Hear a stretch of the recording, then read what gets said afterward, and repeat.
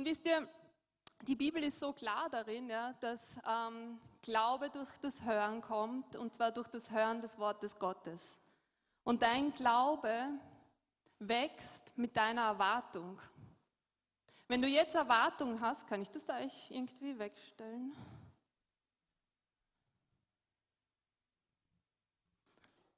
So.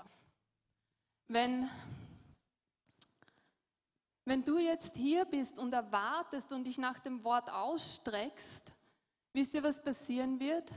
Es wird in dein Herz gesät werden, weil es ist wie ein Same. Und wenn es in dein Herz gesät wird und wenn du es empfängst, dann macht es eigentlich ganz von alleine seine Arbeit da drinnen. So wie ein Same, den man einfach irgendwo in die Erde wirft, der fängt einfach an zu wachsen. Da braucht man dann gar nicht mehr viel dazu tun.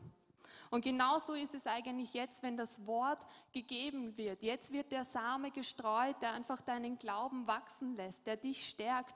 Und darum bitten wir jetzt einfach den Heiligen Geist auch, ja, dass wir aufmerksam sind und nicht nur aufmerksam sind, sondern dass wir mit Erwartung hineingehen, dass wir sagen, okay, wenn wir das Wort Gottes jetzt begegnen, dann tut sich auch etwas in uns, dann verändert sich auch etwas in uns und ich möchte das Wort Gottes annehmen und zwar ganz egal, wer es predigt. Weil es hat immer die gleiche Kraft, ganz egal aus welchem Mund es rauskommt. Die Frage ist nur, lasse ich es in mich hineinkommen? Und darum, Vater, ich danke dir, dass wir jetzt in eine Zeit kommen, wo du in uns hinein sehen möchtest, wo du dein Wort austeilen möchtest, wo es ausfahren kann, Herr. Und wir sagen Ja und wir empfangen. Wir sagen Ja jetzt zu deinem Wort. Wir sagen Ja. Wir möchten uns öffnen und wir möchten empfangen, was du uns zu sagen hast, was du heute zu sehen hast in unser Herz, Herr. Wir danken dir für den Samen, den wir empfangen dürfen, Herr. Und wir danken dir dafür, dass er ganz von selbst in uns wachsen kann und dass er Frucht bringt. Heiliger Geist, ich bitte dich, dass du unser Level an Erwartung hebst, dass wir erwarten, von dir zu bekommen, dass wir erwarten, von dir zu hören, dass wir erwarten, dass wir, wenn wir eine Begegnung mit deinem Wort und mit deinem Geist haben, dass wir verändert hier hinausgehen werden und nicht die gleichen sind.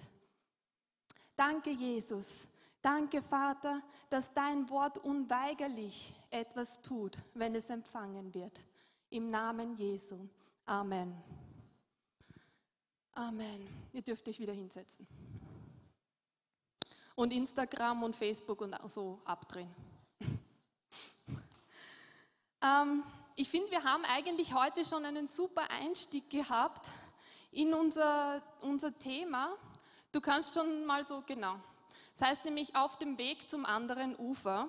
Und die Claudia hat uns da eigentlich einen super Einstieg gegeben mit ihrer Geschichte, mit ihrem Zeugnis, mit ihrer Berufung, die auf ihrem Leben ist, weil ich glaube, wir alle kennen so Zeiten in unserem Leben, wo wir eigentlich etwas tun, weil Gott uns dazu berufen hat.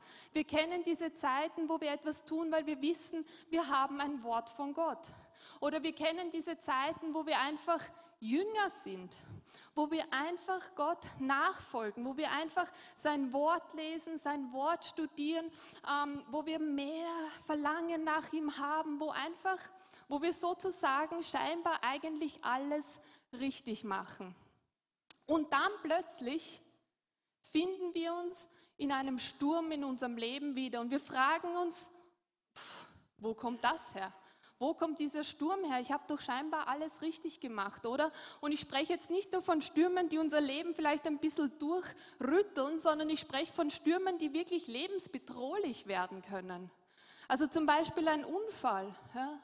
Oder ein Feuer, so wie im Fall von der Claudia. Eine Krankheit. Oder irgendetwas, ein Sohn, eine Tochter, die in Schwierigkeiten sind. Also wirkliche Stürme in unserem Leben, die von Durchrütteln bis lebensbedrohlich geht. Und ich spreche aber heute nicht von Stürmen, die hausgemacht sind. Hausgemachte Stürme sind Stürme, die wir selbst herbeiführen, weil wir zum Beispiel Gott gar nicht kennen und ihm gar nicht nachfolgen. Oder wenn wir Gott kennen, weil wir offenbar in irgendeiner Sünde leben und davon nicht umkehren. Und diese Dinge führen unweigerlich in einen Sturm. Oder wenn wir ein klares Wort von Gott bekommen haben und einfach nicht tun wollen, davonlaufen. Im Alten Testament lesen wir von einem Propheten, dem Propheten Jona. Der hat ein ganz klares Wort, einen ganz klaren Auftrag von Gott bekommen und ist davon gelaufen und hat sich in einem Sturm wiedergefunden. Ihr könnt das im Alten Testament nachlesen. Aber von diesen Stürmen möchte ich heute gar nicht sprechen, sondern ich möchte von den Stürmen in unserem Leben reden, wo wir eigentlich scheinbar alles richtig gemacht haben und trotzdem stehen wir in einem Sturm. Und diesbezüglich hat mich über die letzten Wochen eine Stelle sehr stark beschäftigt, die ich dazu gelesen habe. Und ich würde fast sagen, diese Stelle ist so wie ein Navigationssystem oder wie ein Wegweiser, wie eine Gebrauchsanleitung, um uns erfolgreich durch den Sturm zu bringen. Und wie viele von euch kennen das? Ihr lest eine Stelle und denkt euch, da ist so viel drinnen, ja, da ist einfach so viel drinnen und ich spüre einfach, da ist so viel drinnen, ja, aber leider ist da so viel drinnen, dass ich sie gleich gar nicht verstehen kann. Ja? Also ich kenne das sehr gut, dass ich mir denke, da ist so viel drinnen, aber leider ist sie halt so vollgepackt, dass wir vor lauter Schätzen den Schatz nicht sehen. Und keine Angst, so eine Stelle wollen wir jetzt lesen, aber wir wollen sie uns einfach gemeinsam mal anschauen, okay? Und wir wollen verschiedene Elemente rausarbeiten, die sie so reichhaltig macht, die sie einfach so, so für mich so gut macht, theologisch auch so gut macht, weil einfach so viel enthalten ist.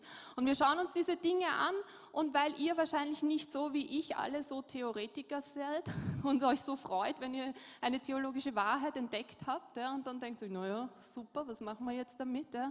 Schauen wir uns auch an, wie man das eigentlich praktisch anhand einer Geschichte, wie man das praktisch auch anwenden kann, ja, weil da lachen schon ein paar Praktiker, ja, die gern wissen wollen, okay, aber was machen wir jetzt mit diesen Wahrheiten, die wir da drin entdeckt haben? Und darum schauen wir uns das dann auch noch ganz praktisch an. Aber jetzt lesen wir mal die Stelle in Römer 5, 1-5 und die meisten kennen sie eigentlich. Ich lese aus der Neuen Genfer Übersetzung, weil ich die finde, die bringt ein paar Aspekte ganz gut raus. Bei ein paar anderen werden wir uns dann anschauen, wo ich nicht so ganz übereinstimme.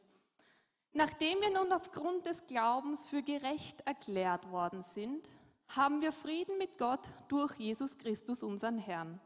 Durch ihn haben wir freien Zugang zu der Gnade bekommen, die jetzt die Grundlage unseres Lebens ist.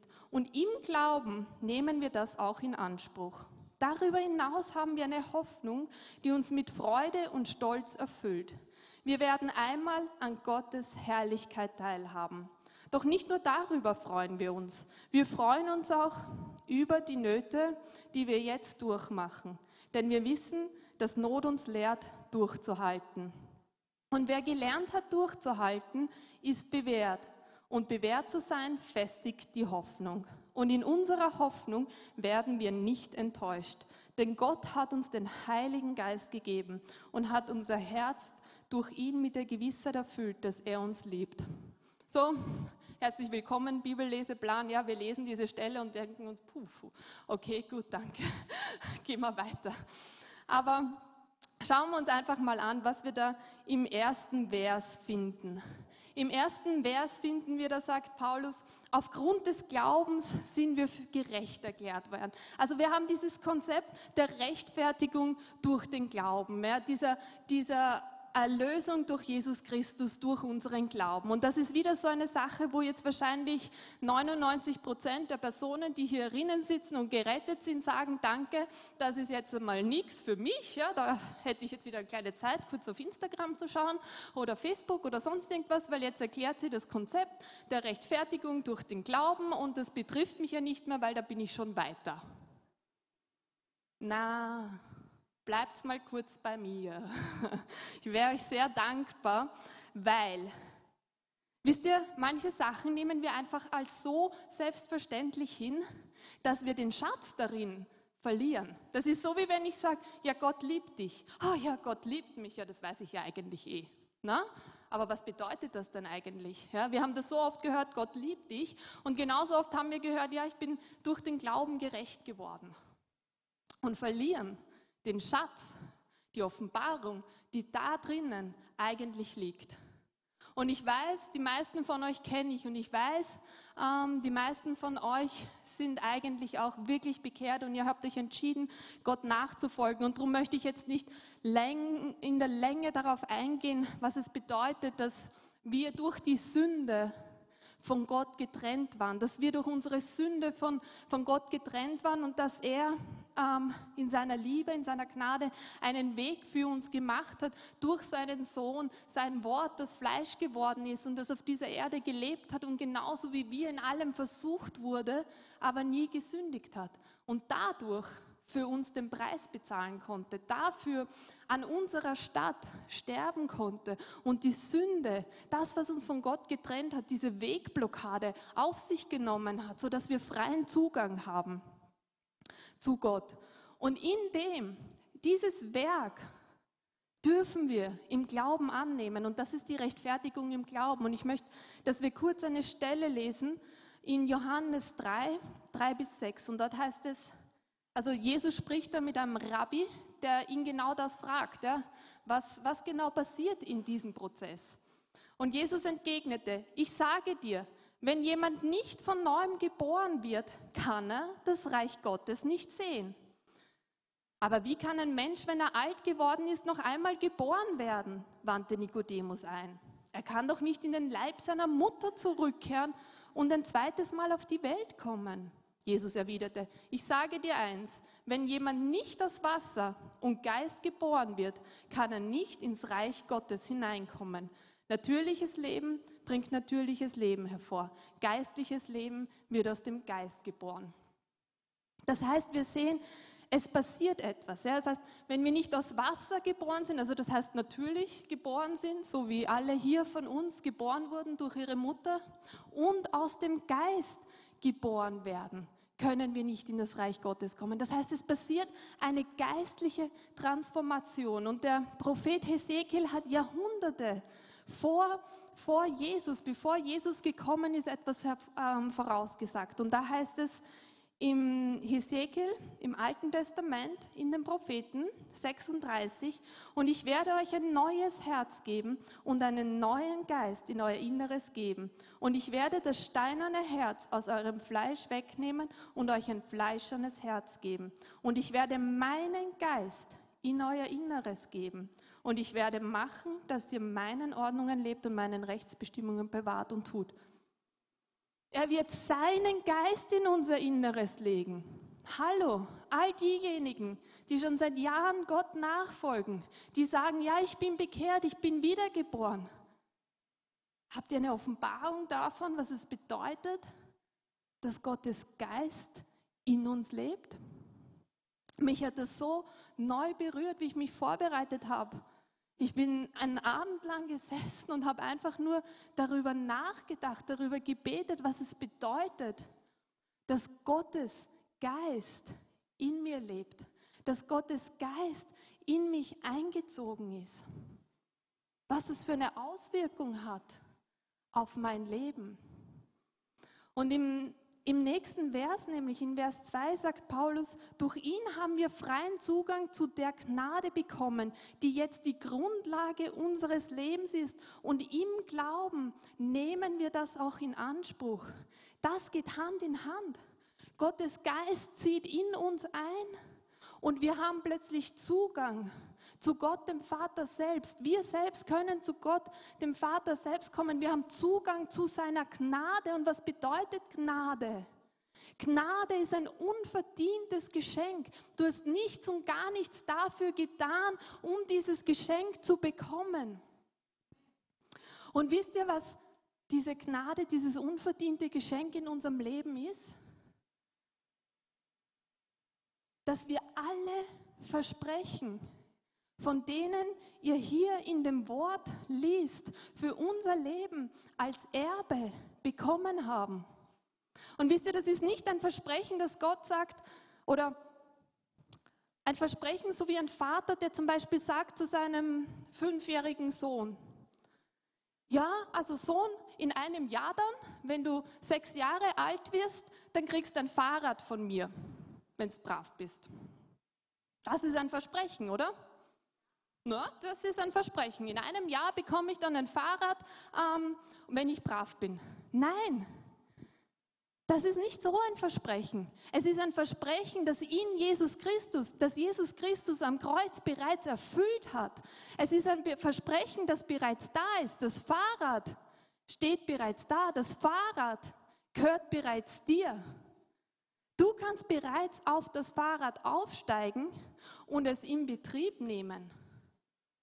Das sind die erfüllten Verheißungen Gottes. Das ist seine Gnade, die er uns zeigt. Und wisst ihr was? Das ist unsere Lebensgrundlage. Das ist unsere Lebensgrundlage, diese erfüllten Verheißungen. Und jetzt frage ich euch, wisst ihr denn, was diese Verheißungen sind? Kennt ihr diese Verheißungen? Wisst ihr, auf was ihr aufsteigen könnt? Wisst ihr, was ihr jetzt gerade im Glauben annehmen könnt? Und deswegen ist es so wichtig, dass wir das auch gebrauchen. Weil das erzählt uns, das sagt uns genau, was für Verheißungen wir eigentlich schon bekommen haben, was für ein Erbe wir in Anspruch nehmen können, was unsere Lebensgrundlage denn überhaupt ist. Wie sollen wir denn im Glauben etwas aktivieren, von dem wir gar nicht wissen, dass es da ist? Wenn ich das Fahrrad in der Garage stehen habe und gar nicht weiß als Kind, dass es da ist, wie soll ich es denn dann in Betrieb nehmen? Unmöglich. Wir können nichts aktivieren, wir können nicht im Glauben vorangehen, wir können im Glauben nichts in Anspruch nehmen, wenn wir eigentlich gar nicht wissen, was wir haben. Was unsere Lebensgrundlage ist. Und wisst ihr, wenn wir das verstehen, wenn wir verstehen die erfüllten Verheißungen, die wir in unserem Leben haben, wenn wir durch das Lesen des Wortes, durch das Studium des Wortes, durch die Gemeinschaft mit dem Heiligen Geist, Glaube ist immer eine Gemeinschaft mit dem Heiligen Geist und mit dem Wort. Wenn wir das verstehen, das setzt in uns eine Freude frei.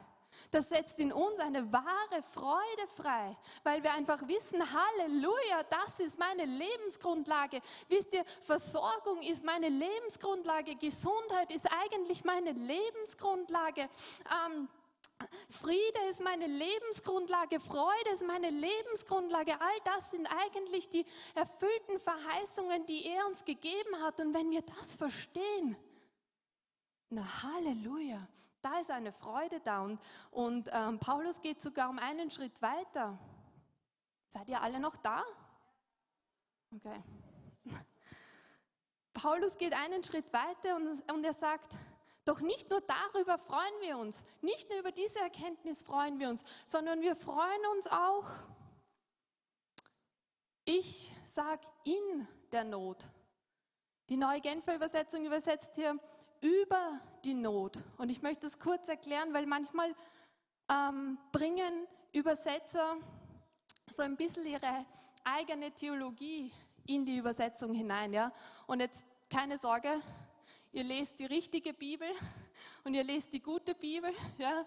Also keine Sorge, wir haben überall, es gibt keine 1:1 Übersetzung. Ja? Wir schauen alle durch unsere Brillen und ich erkläre das immer so dann auch, dass ein Profisportler verwendet einfach ein anderes Material als wie ein Nicht-Profisportler. Ein Profi-Skifahrer verwendet andere Ski und anderes Wachsmaterial als ein Laien-Animateur-Skifahrer. Beide kommen zum Ziel. Ja? Beides ist gut, beides ist super, ja? Beides dient seinem Zweck. Ja? Aber ich habe halt leider, oder Gott sei Dank, weiß ich nicht, ich hab Theologie studiert und ich schaue dann immer so ein bisschen halt in den Urtext und schaue mir immer an, okay, was haben sie denn dort eigentlich gesagt? Ja? Und dann habe ich immer so meine eigene Meinung zu einer Übersetzung und darum sage ich hier, wir freuen uns in den Nöten. Und ich möchte euch das kurz erklären, warum ich glaube, dass wir uns nicht über die Not über die Not freuen. Weil wenn wir uns über etwas freuen, dann freuen wir uns, dass es da ist. Dann freuen wir uns darüber, wenn wir uns über einen Menschen freuen, dann freuen wir uns darüber, dass er gekommen ist, dass er in unserem Leben ist. Dann laden wir ihn ein, dann schauen wir, dass er es sich bequem macht bei uns zu Hause. Wir freuen uns einfach und hoffen, dass er lange Zeit da ist, dass wir lange Zeit mit ihm irgendwie gemeinsam gemeinsam sein können, dann freuen wir uns über etwas. Wir sind einfach glücklich. Aber wisst ihr was? Die Not und das Bedrängnis und die Schwierigkeiten, die kommen nicht von meinem Vater. Die kommen nicht von meinem Vater im Himmel, weil das Wort sagt mir, dass alles Gute kommt von meinem Vater im Himmel. Und ich freue mich ganz sicher nicht über irgendetwas, das der Teufel oder sonst irgendjemand in mein Leben schickt. Und deswegen freue ich mich nicht über die Not, weil ich weiß, ich möchte nicht, dass es die Not bei mir zu Hause bequem macht. Ich möchte nicht, dass es die Schwierigkeit irgendwie bei mir wohlfühlt, dass ich ihr irgendwie auch noch Raum mache, dass ich sie irgendwie auch noch einlade oder irgendwie noch umarme. Nein, weil ich sage, da ist die nächste Türnot, da ist die nächste Türschwierigkeit, da ist das nächste Türproblem. Im Namen Jesu musst du aus meinem Leben rausgehen und du hast keinen Raum und du hast keinen Platz. Und ich freue mich ganz sicher nicht darüber, dass du da bist, aber ich freue mich in der Not. Ich freue mich, wenn sie jetzt mal kurz bei mir vorbeigeht, weil ich weiß, das ist nicht meine Lebensgrundlage, weil ich weiß, ich muss so nicht leben. Ich muss nicht in der Krankheit leben. Ich muss nicht in der Schwierigkeit leben. Ich muss nicht dabei zuschauen, wie meine Ehe den Bach runtergeht, wie meine Kinder den Bach runtergehen oder sonst irgendetwas. Nein, ich kann mich freuen in der Not, weil ich weiß, dass ich auf einer anderen Grundlage stehe. Und dass ich erfüllte Verheißungen in meinem Leben habe, auf denen ich gebaut sein kann und auf die ich im Glauben aufsteigen kann, jetzt in dem Moment und die ich in Anspruch nehmen kann. Und deswegen freue ich mich in der Not, aber ich freue mich nicht über die Not. Und dann sagt er weiter, denn wir wissen, dass die Not uns lehrt, durchzuhalten. Und auch da greife ich noch einmal ein in die Übersetzung, es tut mir leid, dann mache ich es nicht mehr. Aber da muss ich auch noch einmal eingreifen, weil es geht die gleiche Linie. Der Teufel lehrt mich ganz sicher nichts. Und ich lasse mich auch vom Teufel nicht belehren, ich lasse mich nicht von der Schwierigkeit belehren, ich lasse mich nicht von irgendwelchen Problemen belehren. Ich werde davon auch nichts annehmen. Der griechische Text spricht da nämlich nicht von Lehren. Da steht kein Wort von Lehren. Da steht nicht Lehre oder Lehrer oder sonst etwas. Was da im griechischen Text steht, das Wort für es bringt etwas aus uns heraus. Und wir erinnern uns, dass der Geist Gottes in uns lebt, oder? Amen. Wir sind wiedergeboren und der Geist Gottes lebt in uns. Und damit haben wir alle Ressourcen des Himmels in uns. Damit haben wir die Frucht des Geistes und damit haben wir die Gaben des Geistes in uns. Damit haben wir Freude in uns, damit haben wir Liebe in uns, damit haben wir Frieden in uns, damit haben wir Selbstbeherrschung in uns und wir haben Geduld und Glauben in uns. Und die Schwierigkeit bringt das in uns heraus. Wir können auf eine Ressource zurückgreifen in einer schwierigen Situation und sie bringt das aus uns heraus. Sie veranlasst uns dazu, das jetzt zu gebrauchen. Und Paulus sagt, es ist Geduld, die wir gebrauchen in der Schwierigkeit. Und Geduld ist die Fähigkeit, über eine längere Periode im Glauben durchzuhalten. Geduld ist die Fähigkeit, über eine längere Periode hin im Glauben durchzuhalten. Geduld ist nichts Passives, wo ich mich hinsetze und sage, vielleicht greift Gott ja irgendwann in mein Leben ein. Ich warte halt mal drauf und wenn ich Glück habe, dann tut er vielleicht was und wenn ich nicht Glück habe, naja, dann soll es halt so sein, dann nehme ich auch das an. Nein, das ist nicht Geduld. Geduld ist Glaube, der aktiv steht und der sagt, Schwierigkeit, Not, im Namen Jesu, da ist die Tür, da gehst du raus, weil Gott hat in seinem Wort gesagt, dass ich hinaufsteigen und nicht hinabsteigen werde, weil Gott hat in seinem Wort gesagt, dass das Werk meiner Hände gesegnet sein wird, dass ich der Kopf und nicht der Schwanz bin, dass er mir Überfluss geben wird und so weiter und so fort und deswegen Not, da ist die Tür. Da ist die Tür im Namen Jesu. Da ist die Tür und du kannst gehen. Und manchmal funktioniert es, wenn wir einmal sprechen und manchmal ist es länger, über eine längere Periode. Und das ist Geduld. Wenn wir im Glauben, wenn wir diese Fähigkeit entwickeln, im Glauben über einen längeren Zeitpunkt durchzuhalten, auszuhalten. Warum? Weil wir wissen, auf welchen Verheißungen wir gegründet sind und weil wir den Heiligen Geist in uns tragen, der das Wort Gottes, das geschriebene Wort Gottes, wo wir erfahren können und erkennen können, worauf wir gegründet sind, weil er das in uns lebendig macht. Und so stehen wir im Glauben und so gebieten wir der Not und der Schwierigkeit, die nächste Tür zu nehmen. Amen.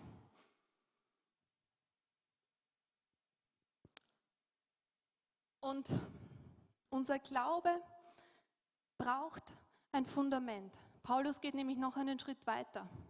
Und er sagt dann, er spricht über die Hoffnung. Und ich möchte jetzt nicht zu lange auf die Hoffnung eingehen, weil ich weiß, ich habe erst, ich glaube zu Jahresende oder so, habe ich über die Hoffnung gesprochen, was denn wahre biblische Hoffnung ist. Vielleicht erinnern sich manche dran, bin ich so sicher. Ich werde es kurz wiederholen. Ja. Hoffnung ist eigentlich, biblische Hoffnung ist ein inneres Bild. Biblische Hoffnung ist eine Vision, ist ein Bild vor unserem inneren Auge. So wie wenn du einen 2D-Drucker hast. Ja? Der druckt dir etwas in 2D. Ja, so, das ist 2D.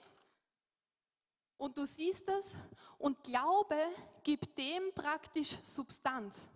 Glaube ist praktisch so wie der 3D-Drucker. Ja, bin jetzt technisch nicht so avisiert, also bin mir nicht ganz sicher, ob das so 100% stimmt, ja, aber ich weiß, dass es im Geistlichen so ist. Ja, wir haben ein Bild, wir haben eine Vision und Glaube gibt dem Substanz. Das heißt es in Hebräer 11,1, dass der Glaube Substanz zu dem gibt, was wir hoffen.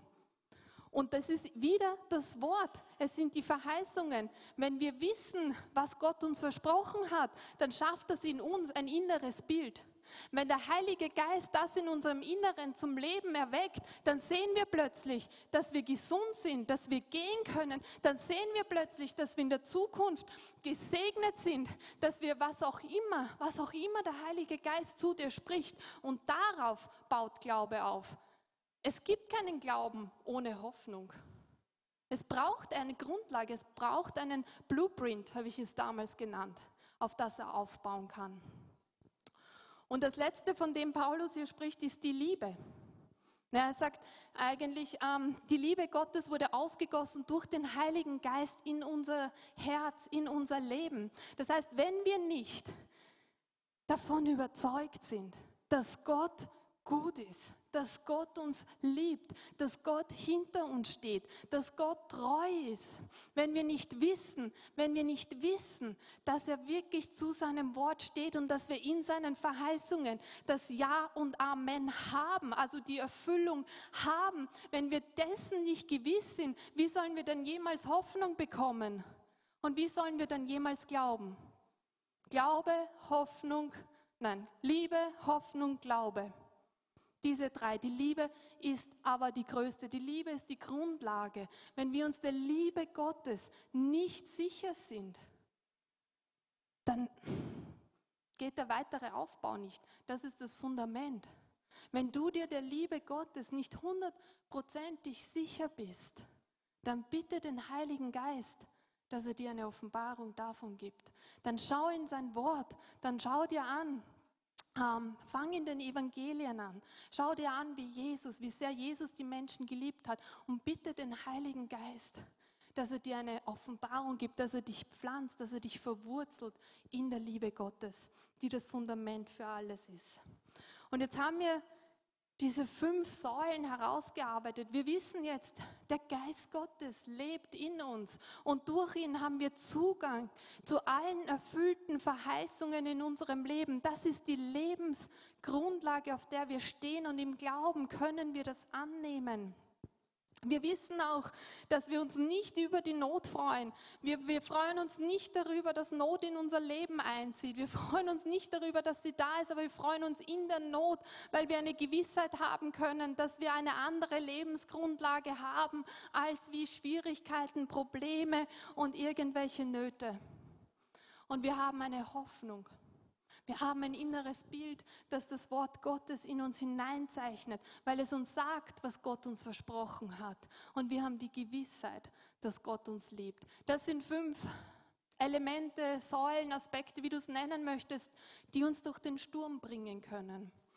Und wir schauen uns diese Woche ein Beispiel an, wo es nicht so ganz geklappt hat. Und nächste Woche schauen wir uns dann ein Beispiel an,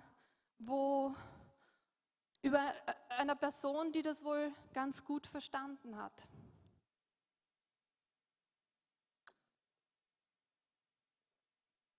In Markus 4, 35 bis 41 lesen wir: Am Abend jenes Tages sagte Jesus zu seinen Jüngern: Wir wollen ans andere Ufer fahren.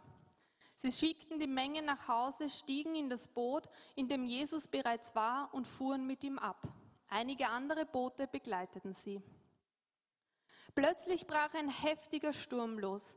Die Wellen schlugen ins Boot und es begann sich mit Wasser zu füllen. Jesus aber schlief im hinteren Teil des Bootes auf einem Kissen. Die Jünger weckten ihn und schrien: Meister, macht es dir nichts aus, dass wir umkommen? Jesus stand auf, wies den Wind in seine Schranken und befahl dem See: Schweig, sei still. Da legte sich der Wind und es trat eine große Stille ein. Warum habt ihr solche Angst? Sagte Jesus zu seinen Jüngern. Habt ihr immer noch keinen Glauben? Jetzt wurden sie erst recht von Furcht gepackt. Sie sagten zueinander: Wer ist nur dieser Mann, dass ihm sogar Wind und Wellen gehorchen? Ich glaube, das ist eine Geschichte, die sehr stark in unser Leben hineinspricht, weil wir uns ganz gut mit den Personen identifizieren können. Oder wir sehen hier die Jünger, die Jesus nachfolgen, so wie wir, jeder einzelne von uns Jesus nachfolgt. Wir sehen, dass sie Zugang zu ihm haben. Damals war es natürlich noch anders, weil Jesus war noch nicht am Kreuz und sie hatten noch eine Beziehung mit ihm sozusagen durch ihren natürlichen Körper. Also es war noch Sie haben ihn ja gesehen, ja? Er war ja als Mensch hier auf Erden. Wir heutzutage sind durch den Geist mit ihm verbunden. Also da ist natürlich schon ein Unterschied, ja? Aber wir finden auch viele Parallelen. Also das waren Menschen, die sich entschieden haben, Jesus nachzufolgen, die sich entschieden haben, alles für ihn aufzugeben. Und warum sitzen diese Jünger denn überhaupt in diesem Boot? Was hat sie denn in diese Lage gebracht? Genau, Jesus hat ein Wort gegeben. Aufgrund eines Wortes saßen sie in dem Boot. Sie saßen da drinnen, weil sie Jesus gehorsam waren und sind dadurch in eine missliche Lage gekommen. Vielleicht nicht gerade die erbaulichste Predigt jetzt gerade, aber es wird noch. Es wird besser. Also auf alle Fälle sitzen sie in diesem Boot, weil Jesus ihnen ein Wort gegeben hat. Sie waren gehorsam und plötzlich haben sie sich in dem Sturm befunden. Und ich bin mir sicher, dass viele von euch heute hier sind und ihr tut, was ihr tut, weil ihr ein Wort von Jesus bekommen habt. Oder ihr arbeitet, was ihr arbeitet, weil ihr ein Wort bekommen habt. Ihr seid im Dienst, weil ihr ein Wort von Jesus bekommen habt. Oder ihr seid einfach nur Jünger Jesu, weil der Heilige Geist euch gezogen hat und ihr geantwortet habt. Also ich glaube, wir alle können uns irgendwo in diesem Jesusboot wiederfinden. Wir alle können uns mit den Jüngern irgendwo identifizieren. Wir alle sitzen in diesem Boot. Und das Zweite ist, er hat ihnen eigentlich nicht nur irgendein Wort gegeben, sondern er hat ihnen ein sehr spezifisches Wort gegeben, oder? Er hat gesagt, lasst uns ans andere Ufer fahren. Für mich bedeutet das und für mich heißt das, lasst uns auch da drüben ankommen, oder? Er hat nicht gesagt, lasst uns hinausfahren und dann absaufen, damit wir schneller in den Himmel kommen. Nein, das hat er ihnen nicht gesagt. Er hat gesagt, lasst uns ans andere Ufer fahren. Er hat ihnen einen Befehl gegeben. Er hat ihnen eine Verheißung gegeben. Er hat ihnen eine Hoffnung gegeben, ein inneres Bild. Seht ihr euch dort am anderen Ufer ankommen? Das ist, was er ihnen gegeben hat. Und ich sage dir, wenn du heute hier sitzt, dann bist du von Gott berufen. Und du bist nicht dazu berufen, um irgendwo zu versagen. Du bist nicht dazu berufen, auf den See hinauszufahren und dann da draußen in Angst zu leben und in Depression zu leben und in Schwierigkeiten zu leben und in Krankheit zu leben und in Versagen zu leben. Nein, du bist berufen, auch am anderen Ufer anzukommen. Du bist dazu berufen, auch zu überwinden. Dazu hat er dich berufen. Er hat in deinem Leben gesagt, lass uns ans andere Ufer fahren und lasst uns dort auch ankommen. Das war sein Wort.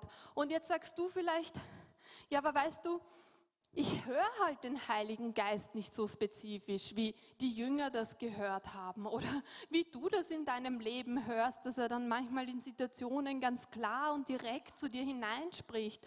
Ich höre das halt einfach nicht so gut. Ja? Und ich frage ihn in meinen Problemen und in meinen Schwierigkeiten, aber ich höre es dann nicht so. Ich weiß dann nicht, was ich tun soll. Naja, dann fang mal damit an.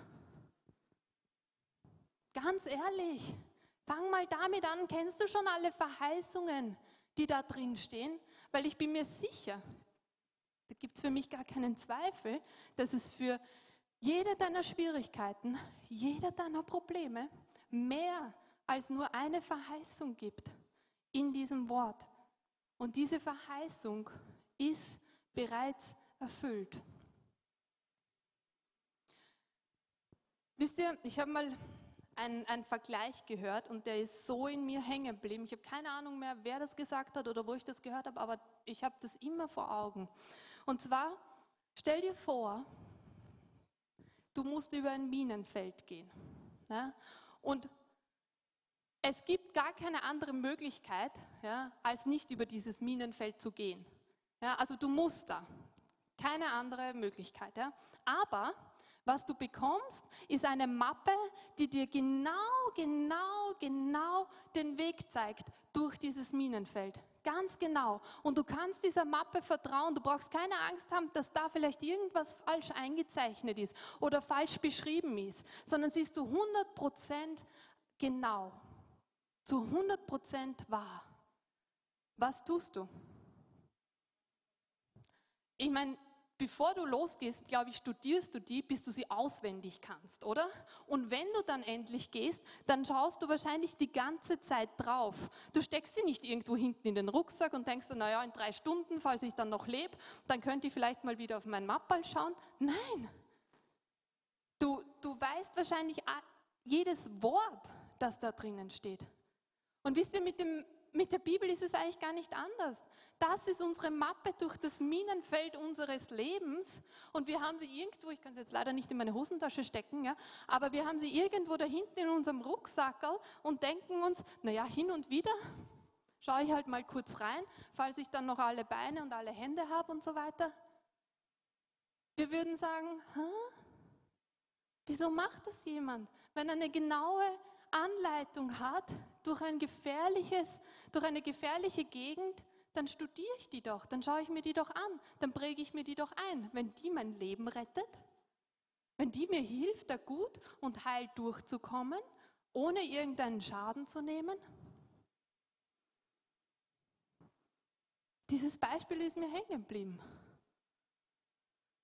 Das ist mir wirklich hängen geblieben. Ich mir dachte, wow, Herr, genauso führe ich oft mein Leben. Ich renne durch ein Minenfeld und denke mir, die einzige Gebrauchsanleitung oder der einzige Wegweiser dadurch, den habe ich oftmals irgendwo.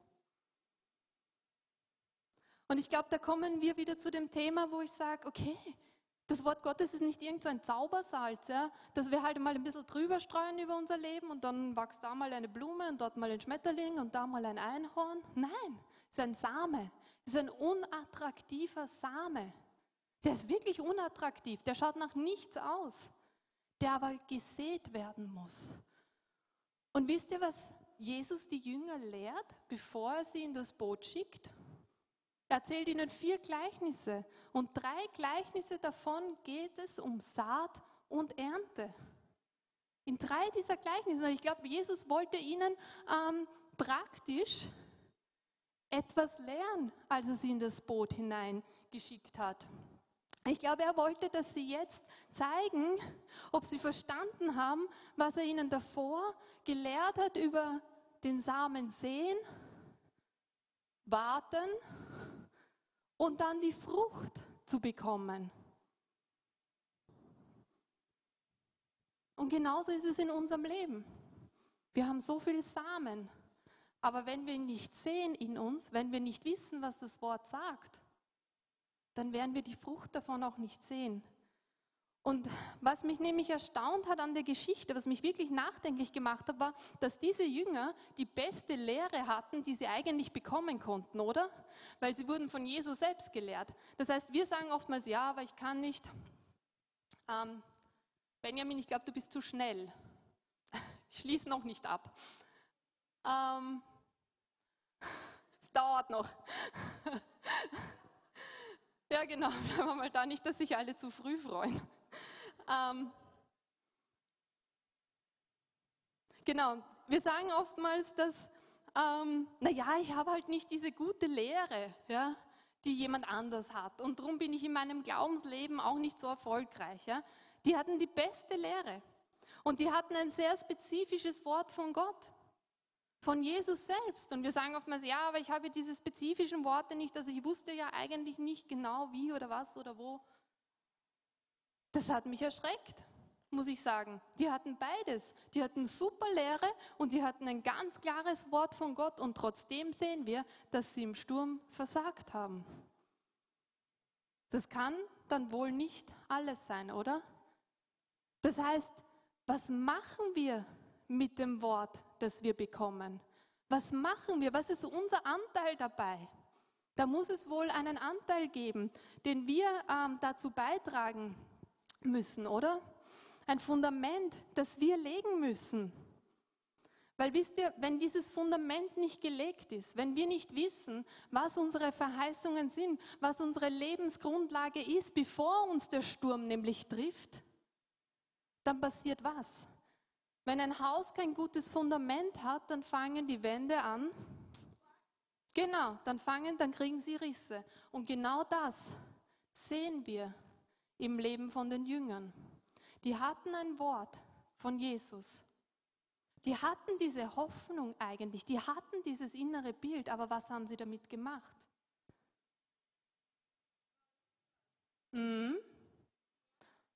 Und zwar, sie haben dann begonnen, wie der Sturm gekommen ist und wie sie nichts mit diesem Wort gemacht haben, haben sie begonnen, einen Schuldigen zu suchen und haben sie begonnen, Gott anzuklagen. Ja, aber kümmert es dich denn nicht, dass wir hier trinken? Gott, kümmert es dich denn gar nicht, dass ich krank bin? Gott, kümmert es dich denn gar nicht, dass meine Familie verloren geht? Gott, kümmert es dich denn gar nicht, dass ich gemobbt werde? Kümmert es dich denn gar nicht, dass ich in finanziellen Schwierigkeiten bin? Kümmert dich denn mein Leben nicht? Wo bist du denn eigentlich? Wo bist du denn, Gott? Sie haben begonnen, ihn anzuklagen. Und ich finde ja Jesus' Reaktion köstlich, muss ich sagen. Ja, weil der schlaft da gemütlich hinten im Boot auf seinem Kissen, wird aufgeweckt, er rettet sie und dann sagt er nicht, mein Gott, es tut mir so leid. Es tut mir so leid, dass ihr jetzt wegen mir Todesangst hattet. Es tut mir so leid, dass ich das jetzt verschlafen habe und nicht eingegriffen habe. Es tut mir jetzt so leid, dass ich euch überhaupt in diese Situation gebracht habe. Na, ich hoffe, ihr könnt es mir vergeben. Bitte vergebt es mir, es tut mir einfach so unendlich leid. Nein, er ermahnt sie. Er ermahnt sie und sagt, wieso habt ihr überhaupt Angst? Habt ihr immer noch keinen Glauben? Das heißt, für ihn war eigentlich alles in Ordnung. Für ihn war nichts falsch an dieser Situation, dass er hinten im Boot geschlafen hat und den Jüngern nicht beigestanden ist. Und wisst ihr, was ich glaube? Das ist meine Vermutung. Aber ich glaube, dass er den Jüngern vorgelebt hat, was er versucht hat, sie zu lehren. Jesus wusste, dass sie unterwegs sind auf ein Wort Gottes hin. Jesus wusste, dass er gesagt hat, dass Gott gesagt hat, wir fahren ans andere Ufer. Und somit war für ihn klar, Er hat keinen Moment angezweifelt, dass sie auch da drüben ankommen werden. Er war sich der Liebe seines Vaters gewiss. Er wusste, er ist berufen, ans andere Ufer zu fahren. Er wusste, dass er auch berufen war, dort anzukommen. Er war sich bewusst seiner Lebensgrundlage. Er wusste, dass er da eine Verheißung hat. Er hatte den Frieden in sich und er wusste, dass keine Not ihn davon abhalten kann, dass kein Sturm ihn davon abhalten kann, auch am anderen Ufer anzukommen. Dass ihn nichts davon abhalten kann, außer sein eigener Unglaube. Und ich glaube, der schlafende Jesus hat dem Teufel Autorität gezeigt, weil er gesagt hat, weißt was? Der Sturm tangiert mich überhaupt nicht, weil ich habe eine innere Gewissheit, dass ich auf ein Wort Gottes hin unterwegs bin in meinem Leben. Ich weiß, dass der Vater mich liebt und dass er treu ist zu seinem Wort und dass sich erfüllen wird in meinem Leben, was er verheißen hat. Teufel, du bist mir nicht einmal wert, dass ich munter werde. Und ich glaube, er hat den Sturm gestillt, der Jünger willen. Und hat ihnen gezeigt, okay, wenn du nicht im Frieden, im inneren Frieden durch den Sturm gehen kannst, dann hast du zumindest die Autorität, im Namen Jesu zu sprechen und dem Sturm zu gebieten, die Tür zu nehmen. Wenn du nicht in dieser Gewissheit im Sturm schlafen kannst, dass das sowieso abziehen muss, dann habe ich dir meine Autorität gegeben, in meinem Namen zu diesem Sturm zu sprechen und dann sprich zu ihm, weil dann muss er still sein und dann muss er gehen im Namen Jesu. Er hat das gelebt, was er versucht hat, seinen Jünger zu lehren. Und er hat auf dieser Liebe Gottes sich ausgeruht. Das Wort sagt, dass die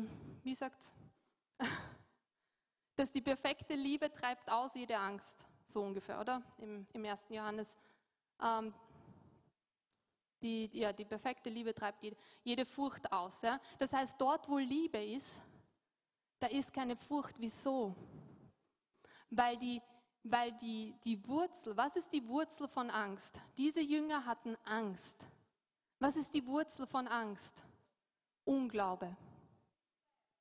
Genau, Unglaube. Ja? Ist die Wurzel von Angst. Aber was ist die Wurzel dann von Glaube? Was ist die Wurzel von Glaube?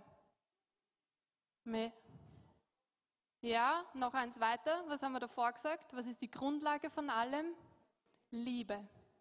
Liebe ist die Wurzel von Glaube.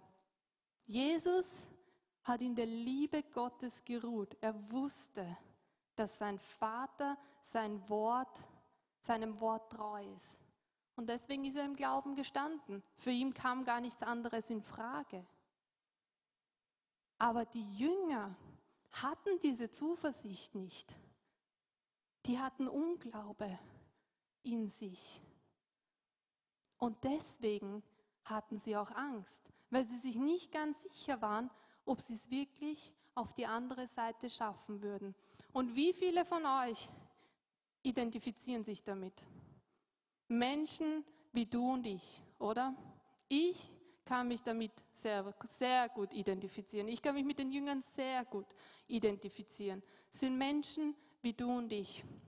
Aber in dieser Vorbereitung hat der Heilige Geist zu mir gesagt, nein, ab sofort wirst du dich nicht mehr mit den Jüngern identifizieren. Und das möchte ich euch heute weitergeben. Ab sofort werden wir uns nicht mehr mit den Jüngern identifizieren. Ab sofort werden wir uns und dürfen wir uns mit Jesus identifizieren. Wisst ihr, wir haben manchmal Angst davor, uns mit Jesus zu identifizieren und denken, das ist vielleicht Gottes Lästerung. Aber wir haben am Anfang gehört, oder? Dass Gottes Geist in uns lebt. Und er selbst hat gesagt, dass wir größere Werke tun werden als er. Wir dürfen uns mit dem schlafenden Jesus identifizieren, weil wir haben alle Ressourcen des Himmels in uns. Wir dürfen uns damit identifizieren, dass wir an einen Punkt kommen werden, wo der Heilige Geist, wo wir so eine Offenbarung der Liebe Gottes in uns tragen, dass wir einfach ganz ruhig im Sturm schlafen, weil wir wissen durch eine Offenbarung des Heiligen Geistes, dass die Verheißungen in unserem Leben erfüllt sind und dass es unsere Lebensgrundlage ist.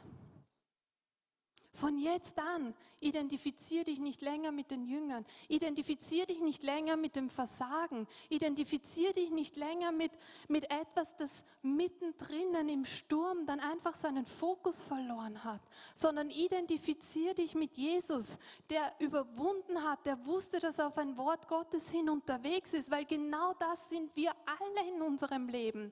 Wir sind auf dem Weg zum anderen Ufer, weil Gott uns dazu berufen hat und wir sind nicht dazu berufen, in der Mitte abzusaufen. Wir sind auch nicht dazu berufen, dass wir dann auf einem, weiß ich nicht, komplett zerrütteten Floß weiterrudern und uns abstrampeln und nicht wissen, ob wir vielleicht beim nächsten Wellengang dann doch absaufen. Nein, sondern wir dürfen uns mit Jesus identifizieren. Der Geist Gottes lebt in uns. Der Geist Gottes lebt in uns. Der Geist Gottes lebt in uns. Und wisst ihr was? Dadurch lebt auch das Wort Gottes in uns. Das Wort Gottes ist in dir. Aber ohne dem da wissen wir nicht, was es ist, das wir da in uns tragen. Ohne dem, ohne das zu lesen, ohne diesen Samen in unser Herz zu streuen, ohne es zuzulassen, uns Zeit zu nehmen, dass der Heilige Geist dieses Wort in uns auch lebendig macht, werden wir es nicht ans andere Ufer schaffen. Wisst ihr, Gott hat es uns so einfach gemacht mit dem Prinzip der Saat und Ernte. Er hat uns etwas gegeben, wo er gesagt hat, hey, ihr braucht es nur sehen und dann macht es die Arbeit eigentlich von alleine. Ich gebe euch eine Aufgabe bis zum nächsten Mal, weil wir kommen jetzt dann schon langsam zum Abschluss. Ich gebe euch eine Aufgabe bis zum nächsten Mal. Seht doch einen Samen irgendwo in einen kleinen Blumentopf. Und dann gebt ihm halt so ein bisschen Wasser jeden Tag. Und ihr werdet sehen, dass er ganz von alleine wächst und Frucht bringt. Und genauso ist es mit dem Wort Gottes. Wir brauchen eigentlich gar nicht viel tun, außer es in uns hineinzubringen, außer es täglich in uns hineinzubringen. Samen zu streuen in uns, zu bewässern, indem wir sagen, Heiliger Geist, ich lese diese Stelle, mach sie in mir lebendig. Weil wisst ihr, wenn wir nur das Wort da oben haben, das hilft uns auch nicht viel. Es hilft schon, aber dann sind wir halt mehr mentale Christen als wie geistliche Christen und wir wollen ja aus dem Geist heraus leben. Also brauchen wir den Heiligen Geist, dass er uns eine Offenbarung gibt. Wenn dir der Heilige Geist einmal einen Vers oder irgendein Wort offenbart, dann weißt du, das ist für immer in dein Herz geschrieben. Ich habe Verse in meinem Leben, die habe ich so oft gelesen und irgendwann, bumm, ist der Heilige Geist hineingekommen und hat es mir offenbart. Und es wurde eine Realität in mir, es wurde ein inneres Bild in mir, es wurde eine Hoffnung in mir, auf die mein Glaube aufbauen kann. Und wisst ihr, wenn wir in den Sturm kommen, wenn der Sturm unser Leben schon getroffen hat, ist es zu spät, den Samen zu sehen. Wenn wir heute Abend Tomaten essen wollen, dann reicht es nicht, dass wir in der Früh welche anbauen. Ganz ein einfaches Prinzip. Und ich möchte euch zum Abschluss noch ein persönliches Zeugnis geben, weil, wisst ihr, ich bin nicht viel anders als ihr. Ja? Nur weil ich da oben stehe und zu euch sprechen darf, heißt das nicht, dass ich nicht auch meine alltäglichen Kämpfe habe. Heißt es nicht auch, dass ich in der Früh aufstehen muss und mich selbst einmal überwinden muss und sagen muss, okay, so, jetzt nehme ich das Wort, jetzt lese ich das Wort, jetzt bete ich, jetzt gebe ich dem Heiligen Geist Zeit, ja, und es kostet mich vielleicht. Ja. Aber ich habe vor ein paar Wochen Gewitterwolken auf meinem Himmel aufziehen gesehen. Ja. Und dann habe ich gedacht, ui, Gewitterwolken, schwarze Wolken, schaut nicht so gut aus. Ja.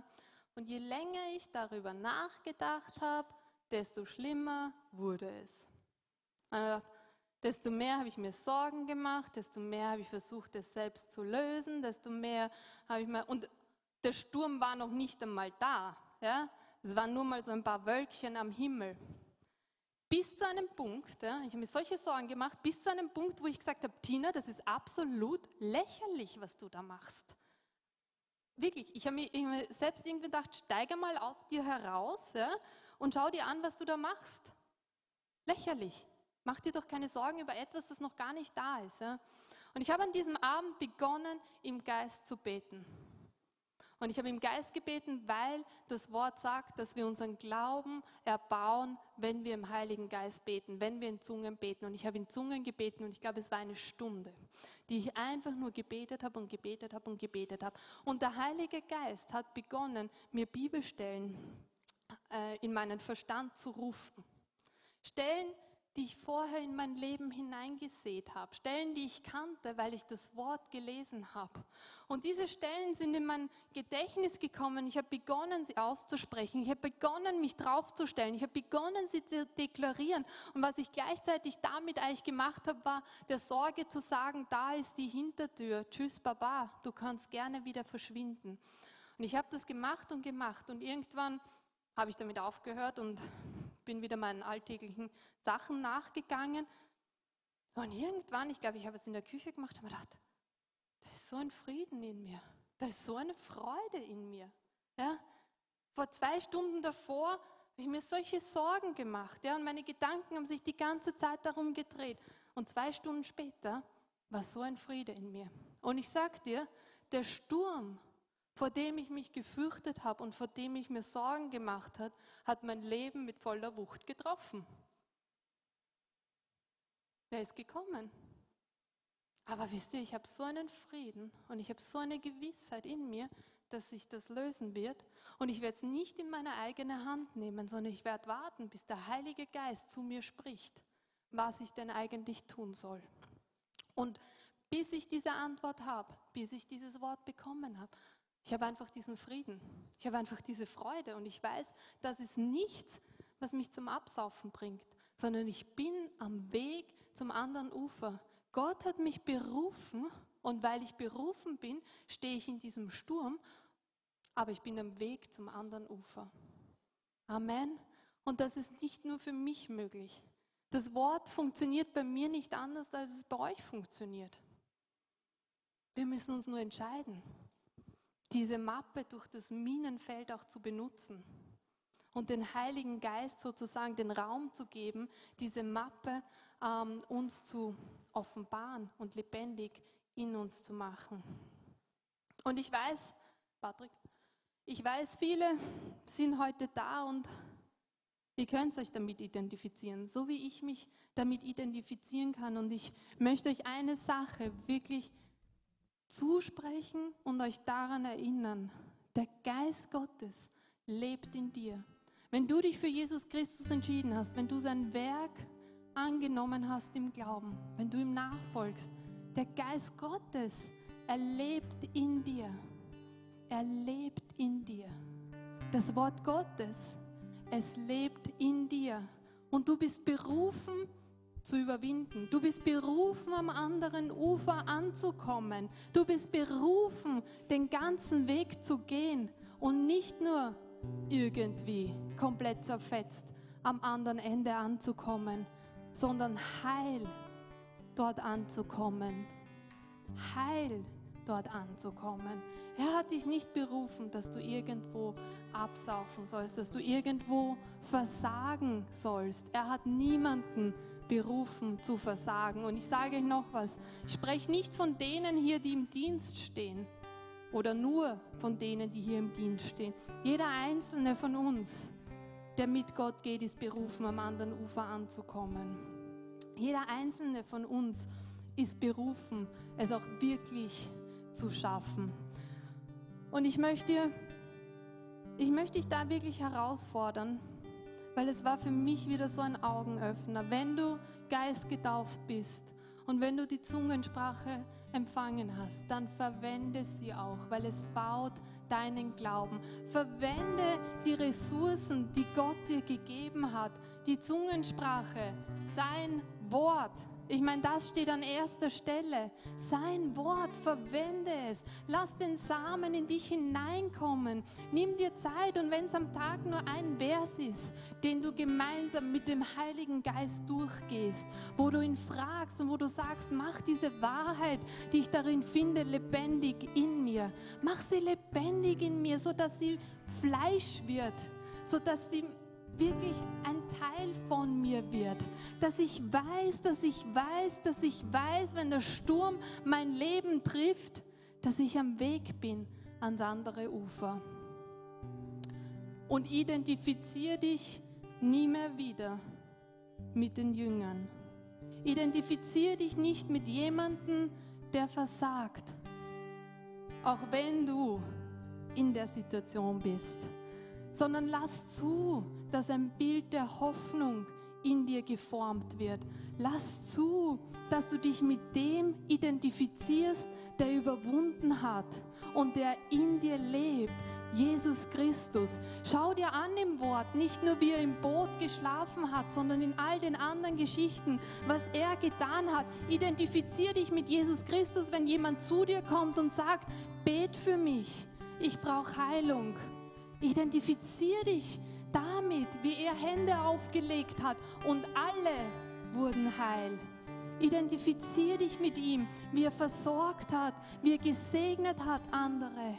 Identifizier dich mit ihm, identifizier dich mit der Fülle Gottes, die in dir lebt. Und ich weiß, dass viele oder vielleicht sogar alle durch irgendeinen Sturm in ihrem Leben gerade gehen. Und manchmal brauchen wir so ein bisschen eine Starthilfe, oder? Manchmal brauchen wir einfach jemanden, der uns bei der Hand nimmt und sagt, schau, das sagt das Wort, das ist deine Verheißung, da ist Hoffnung drin. Du machst es, du schaffst es ans andere Ende des Ufers. Und da brauchen wir manchmal jemanden, der mit uns betet. Manchmal jemand, der uns wieder hilft, den Blick zu erheben und dass wir sehen können, von was unsere Ausgangsposition nämlich ist. In Jesus Christus haben wir in allem unseren Sieg. Und manchmal brauchen wir so dieses, dass sich jemand mit uns eins macht, dass uns jemand ein bisschen seinen Glauben borgt und ein bisschen so diese eben Starthilfe gibt. Und wenn du einfach merkst, ja, das brauche ich, weil eigentlich sehe ich mich gerade absaufen. Eigentlich identifiziere ich mich gerade mit den Jüngern, die im Sturm geschrien haben vor Angst. Eigentlich weiß ich, dass der Unglaube in meinem Leben ist und nicht Glaube. Eigentlich weiß ich, dass ich nicht wirklich eine Offenbarung der Liebe Gottes in meinem Leben trage und mir nie sicher bin, ob sein Wort denn wirklich auch wahr ist und ob das passieren wird, was sein Wort sagt. Wenn du das Gefühl hast, dass du gern mit jemandem beten möchtest, dann kannst du gerne jetzt nach vorn kommen. Und ich bitte auch unsere Leiter, dass sie sich einfach zur Verfügung stellen und dass sie jetzt kommen und dass sie mit denjenigen, die Gebet brauchen, beten. Unsere Leiter, wo sind Leiter? Claudia und Randy, wenn ihr gerne möchtet.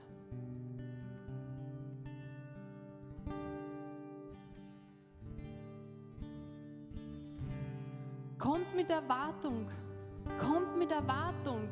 Du betest für einen Sturm, dann schau nicht auf jetzt, wenn du jetzt nach vorne kommst, um Gebet zu empfangen, dann schau nicht auf deine jetzige Situation, sondern schau auf das, wo du gerne sein möchtest.